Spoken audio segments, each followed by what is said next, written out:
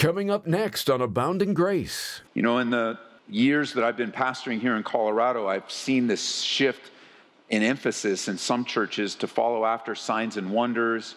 I've seen a shift in many churches to go after, the cultural message that will be easily received. I've seen churches, their whole sermon series is about whatever movies are in the theaters. Listen, you don't need more movies when you come to church. You need the Word of God. Yeah, maybe there's some great novel things in the latest Marvel movie that are entertaining and even noble. But it's not the Word of God, man. It's not going to change your life. What's going to change your life is the noble example of Jesus Christ and his followers fully submitted to him. That's what's going to change your life. This is amazing grace. This is unfailing love. That you would take my place. That you would bear my cross. You laid down your life. That I would be set free. Oh, Jesus, I sing for all that you've done for me. It was C.H. Spurgeon that said, "Nobody ever outgrows Scripture. The book widens and deepens with our years." How true that is. Spurgeon was a man that was obsessed and impressed with the Bible. How about you? Today on Abounding Grace, Pastor Ed Taylor encourages us to base our faith on God's unchanging and very reliable Word. Our faith is reasonable, and we can be thankful that God went to great length through prophecy to prove His Word can be trusted. We'll be in 2 Peter chapter 1 for the most part. We're going to pick up in verse 19, 2 Peter chapter 1. And I titled this message, God's Prophetic Word is True. And you'll remember last time we were together, we were encouraged to remember and rely upon the Word of God. That's where we start, and that's also where we end. We start in the Word of God and we end in the Word of God. And what is truly lacking in so many lives today is the depth of God's Word penetrating our minds and changing our lives. So much drama and difficulty exists among believers today, let alone unbelievers, but so much drama and difficulty and regular repetitive sin exists in the body of Christ today because God's Word is not penetrating the minds and hearts of his people. It was the prophet of Amos, you can jot it down, it was the prophet Amos that declared this. Listen carefully. In Amos chapter 8, verse 11, it says, "Behold, the days are coming, says the Lord God, that I will send a famine on the land. Not a famine of bread, nor a thirst for water, but of hearing the words of the Lord." Imagine that for a second. A famine in hearing the words of the Lord. We certainly are living in a time where the words of the Lord are going forth more than ever before. With technology, the ability for God's Word to go out continually is multiplied today. So it's not a famine, even in the days of Amos, that the Word of God wouldn't go forth. It's the exact opposite.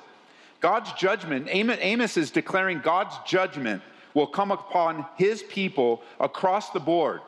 They're going to face difficulties economically. They're going to face difficulties spiritually. And God's Word would go forth during that time. During the time of great difficulty, as they suffer the consequences of their own bad decisions, God in his grace and mercy, according to Amos, is going to continue to give forth his Word, even in great, difficult, and trying times.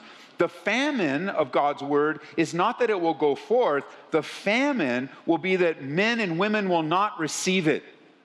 Believers, his people, many times this is a declaration. Pastors use this as a declaration of, oh, look at the world today, and oh, look at the lack of Bible teaching churches, and oh, look, and those may be true. That may be true. But what Amos is saying here, what God is saying, is that this is not merely a statement of a lack of solid Bible teaching, that there is not a lack today of solid Bible teaching. It is certainly available, and it is certainly going forth today. What he's saying is that this is a warning that there is a day coming, both in Amos' time and I believe in our time, where there'll be a wholesale abandonment of God's Word. Let me tell it to you let me show it to you from a different place in the Bible. 2 Timothy chapter 4, verse 1. Just let it sink in. 2 Timothy 4, verse 1. I charge you therefore before God and the Lord Jesus Christ, who will judge the living and the dead at his appearing and his kingdom. Timothy, preach the word. Be ready in season and out of season. Convince, rebuke, exhort with all longsuffering and teaching.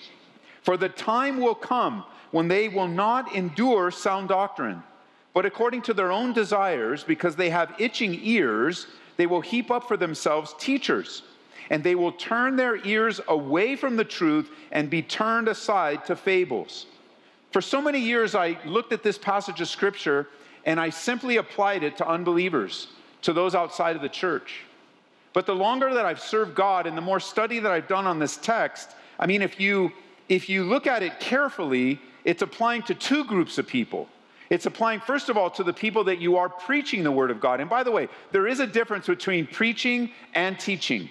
Preaching is the proclamation of the gospel that is primarily to unbelievers, where you preach the good news that your sins can be forgiven through the blood of Jesus Christ, who came as a messenger, God in human flesh, to demonstrate the love of God for you by dying on the cross, being buried, and he rose again the third day. When you preach the word and the good news to those that need to hear of their great need for forgiveness.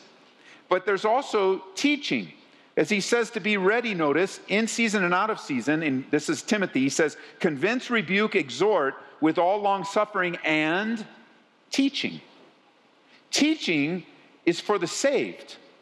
You see, if you try to teach the Bible to unbelievers, they don't have the Holy Spirit, they can't understand the Bible. They won't be able to understand it. They'll even come back and go, I don't get a word you said. I don't understand what you're saying. Because there's a singular message that an unbeliever receives during the teaching of God's word. And the singular message is, you are not right with your Creator. You're not right. There's not a right relationship with your Creator. Teaching is to equip the saints for the work of the ministry. That's why we crave the teaching of God's word, why we feed on the teaching of God's word, and we receive it. So preaching and teaching are two different things. And any good pastor and any good teacher will do both at the same time, because there's always a mixed multitude listening to your Bible study. There's always people that need to hear it. Not only that, but let's just say you have a couple people in a little home Bible study that are believers already. When you preach and teach at the same time, you're teaching them, just by doing it, how to preach and teach to others. But see, this is not just for these end times. This famine in the Word of God is not merely for the lost world. It's for us. There are people among us right now that are turning their ears away from the truth, and they're being turned aside to, well, in this case, fables, but I would say to nonsense or to false teaching. And they've gotten off. You could say in a very real way, they're like the church of Ephesus that have left their first love. And they're calling things the gospel that's not the gospel. And they're involved, and all their energies and efforts are all caught up in things that simply are not eternal. And they've turned away. There's a famine of the Word of God. They sit in Bible studies, they listen to Christian radio, and then they live their life in a way that have turned their ears away from the truth. They have what? They have heaped up for themselves teachers that are telling them what they want to hear. Now, before you even relegate this sense of, well, that's not me yet, that'll never be me. You know, when something is hard and difficult that comes from the pulpit and you don't like it, and it repetitively comes from the pulpit, this pulpit or any pulpit, and you don't like it, you have a tendency to find people that agree with you. That's normal human endeavors. You might be in an argument with your spouse, and if you're not careful, you'll break that circle of confidentiality within your marriage, and you will complain about your spouse. And what are you looking for? Someone that will agree with you. Someone that will massage your ego, perhaps, or help you in stating your case to make it right. And you're looking for someone that agrees with you. Now, that's dangerous in a marriage. It's super dangerous in your relationship with the Lord, where you are feeling a certain way, and there becomes a famine of hearing the Word of God and applying it in your life. Here's the thing. Whenever you open the Bible, you cannot, I guess you can, but it is not proper. It's not proper to take the Bible and make it say what you want it to say. That is not the proper way to use the Bible. The Bible is here to change you. You are forbidden to change the Bible. The Bible, there is a great warning to anyone that adds or takes away from the Scriptures. The Bible is intended to change you. Ongoing. I'm to be changed every time the Word of God. I'm to understand the character and the nature of God, and it is to change me. So why is there a famine? Well, there's a famine because moms and dads aren't reading the Bible. There's a famine because kids aren't reading the Bible. There's a famine because pastors are not teaching it. And you look back and go, where is the Word of God?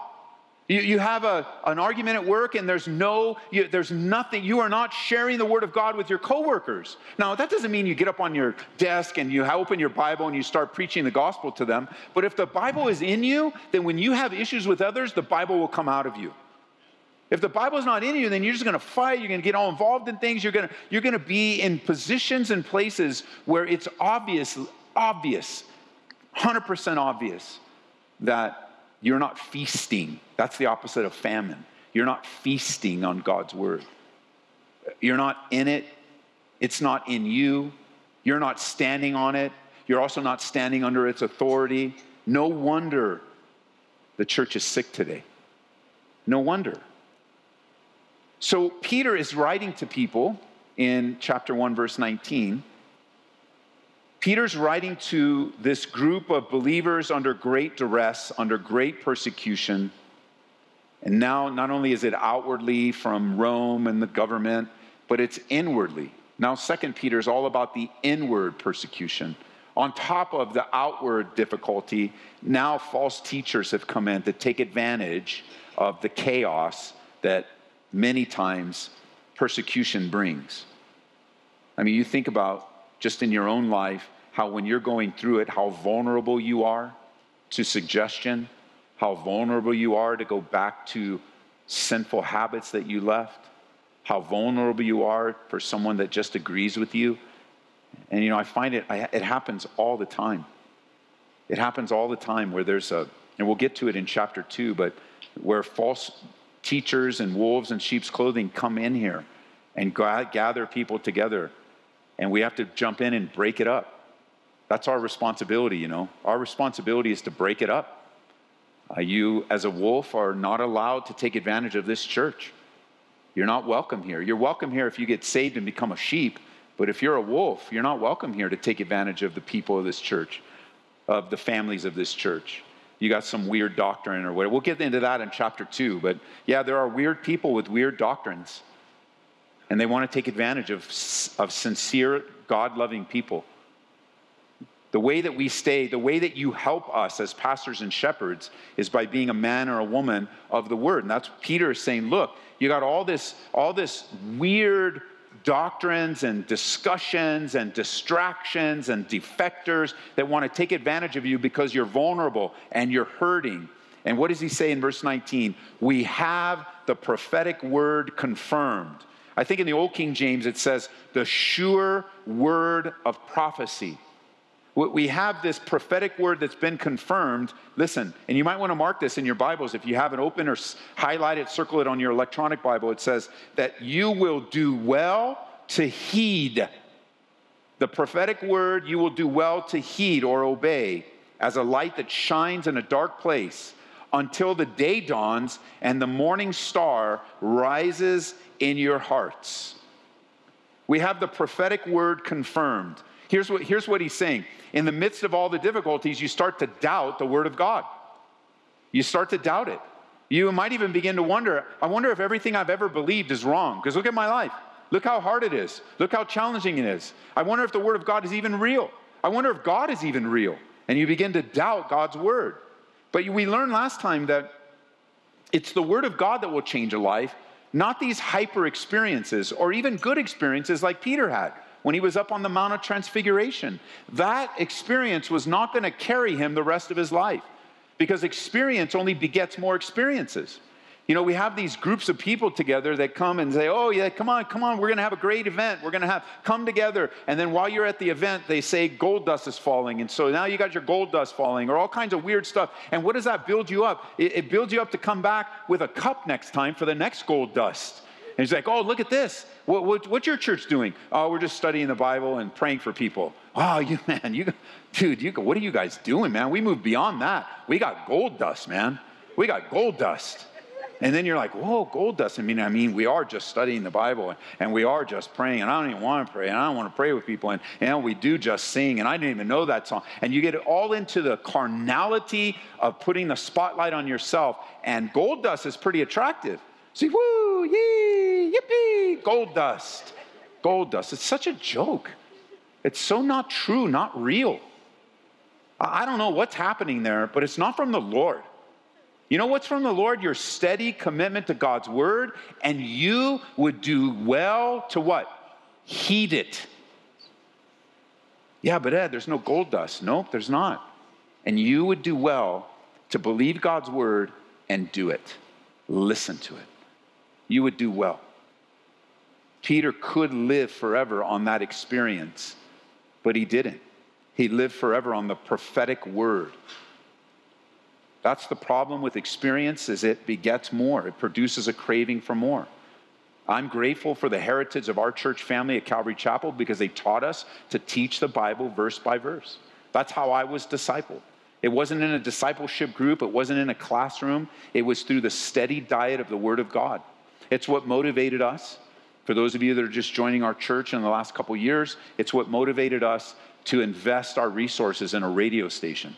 Not to simply be on the radio station, but to have one for our city, to provide one 24 hours a day, 7 days a week, at great personal cost to our own church family, at great personal investment of people's times and their workflow and just unbelievable spiritual warfare. Why? Because just like experiences will create a craving for more experiences, listen, the Word of God will create an appetite for more of the Word of God. I mean, when you hear the Word of God taught for the first time, how many times, and I'm sure some of those testimonies, you don't need to raise your hand, but I'm sure there's testimonies even among us right now where you're hearing a Bible study and you go, I didn't even know that was in the Bible. I didn't even know that was in the Bible. Well, part of it is learning. You haven't read through the Bible all the way through, and I get that. Part of it's just learning. You're a new believer. But part of it, for some people, they've been in a church for their whole life, and they never opened the Bible. It's all in here. It's amazing, the Bible, how relevant it is to your life. So the Word of God also begets more of the Word of God, and there won't be a famine, like James said, when you hear it and do it. Hear it and do it. So we have the prophetic word. We have the prophetic word. In the years that I've been pastoring here in Colorado, I've seen this shift in emphasis in some churches to follow after signs and wonders. I've seen a shift in many churches to go after the cultural message that will be easily received. I've seen churches, their whole sermon series is about whatever movies are in the theaters. Listen, you don't need more movies when you come to church. You need the Word of God. You don't need to try to craft and go, well, I watched this latest Marvel movie, and if you see it this way, and you close your eye and turn your head left, it was the Bible right there. Yeah, maybe there's some great novel things in the latest Marvel movie that are entertaining and even noble.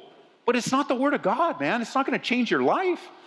What's going to change your life is the noble example of Jesus Christ and his followers fully submitted to him. That's what's going to change your life.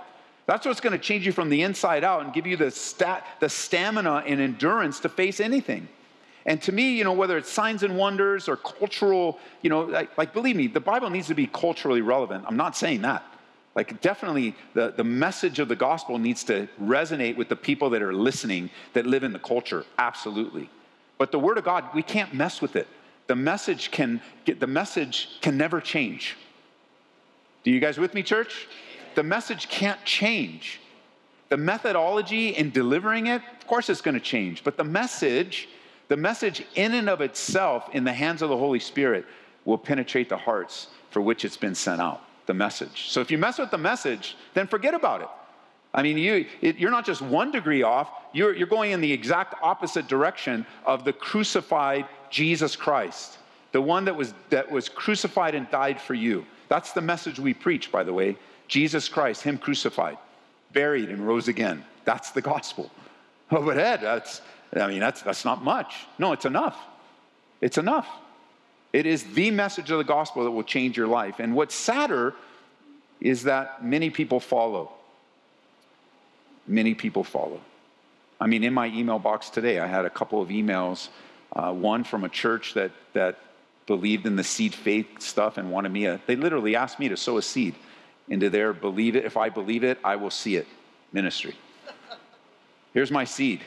Abandon that false teaching and let it grow. The Lord will take care of you. But it's like, and another email was, I opened today was just as bad in sense of somebody just getting off track. It's just off track. Just got to stay on track. It's easy to walk right past God's word or even co-opt God's word instead of just letting the word of God speak. So we have the prophetic word. The prophetic word. The prophetic word is powerful. It is one of the evidences that the Bible that you hold in your hand is divine in origin, not human, divine in origin. That is Pastor Ed Taylor on Abounding Grace. And Ed, as you closed out today's message, you mentioned that prophecy is one of the ways that we know the Bible is inspired by God. So I was wondering if you can think of a few prophecies in Scriptures that have already been fulfilled that would leave us to conclude the Bible is of divine origin. Larry, this is great. This is a great question, and we can go on and on fulfilled prophecy. There are whole books, series of books written on it, but let me just give you one word. I want you to consider just one word: Israel. Israel existing today is proof positive of so many things about the character and the nature of God, including his prophetic word.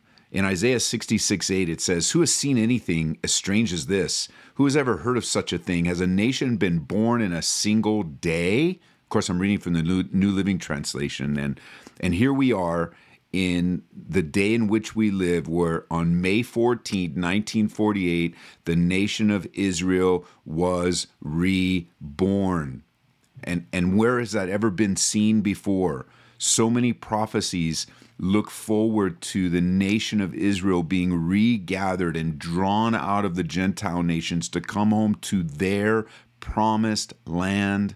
And I mean, we're taking tours right now to Israel to take people to see it with their own eyes, to have their feet stand on the very places where Jesus lived and ministered. I mean, we don't know exactly the exact place, but like in the general area. I mean, when you go to Capernaum, you're at the Sea of Galilee. I mean, some things are pretty obvious, and we're taking people there now. And even as people continue to come, the Jews are returning home in something that's called Aliyah. And people are coming home. They're becoming citizens. Now, listen, the governmental system of Israel is not what the Bible is speaking of. You know, whoever's in office, Netanyahu, any of those, that's not what it's speaking of. It's speaking of the nation being reborn, formed, autonomous, authoritative. And I mean, it's happening right now. Ezekiel chapter 37, verse 21, "Behold, I'll take the sons of Israel from among the nations where they have gone and bring them into their own land." So you want to talk about fulfilled prophecy. I mean, you think about Israel, besides all the things that are happening with the end times prophecies, right? One world government, one world leader, one world currency, wholesale rejection of God replaced with a false idolatrous spirituality. I mean, we can go on, but if you really want to narrow it down, I just want you to consider the date, May 14th, 1948, Israel reborn. And what a powerful, powerful, powerful prophecy that has been fulfilled, that sets in motion even what you see in Romans 9, 10, and 11. Of course, you hear me, I get all excited about it. But bless you guys. Continue to study the Word, and we will grow in God's grace together. Very compelling evidence that God's Word is true and can be trusted. Friend, if you'd like to hear this again, stop by aboundinggraceradio.com. Each month we pick out a book we think you'll enjoy and that can really serve to help you grow in God's abounding grace. We want to help you develop a spiritual library. And this month it's Ebenezer Stones by Catherine McDougall. It's so easy to get focused on our problems and difficulties, and when we do, our focus is no longer on God. We can so easily forget how God has been faithful to us. The remedy is to get your focus back on God and the ways He has been faithful. In this excellent book, you'll learn how an ordinary stone can be a powerful reminder of God's faithfulness. The Bible calls it an Ebenezer stone, which means stone of the help. Request Ebenezer stones when you give a donation of $25 or more to Abounding Grace. Give us a call at 877-30-GRACE. That's 877-30-GRACE. This is amazing grace. This is unfailing love. That you would take my place. That you would bear my cross. You laid down your life.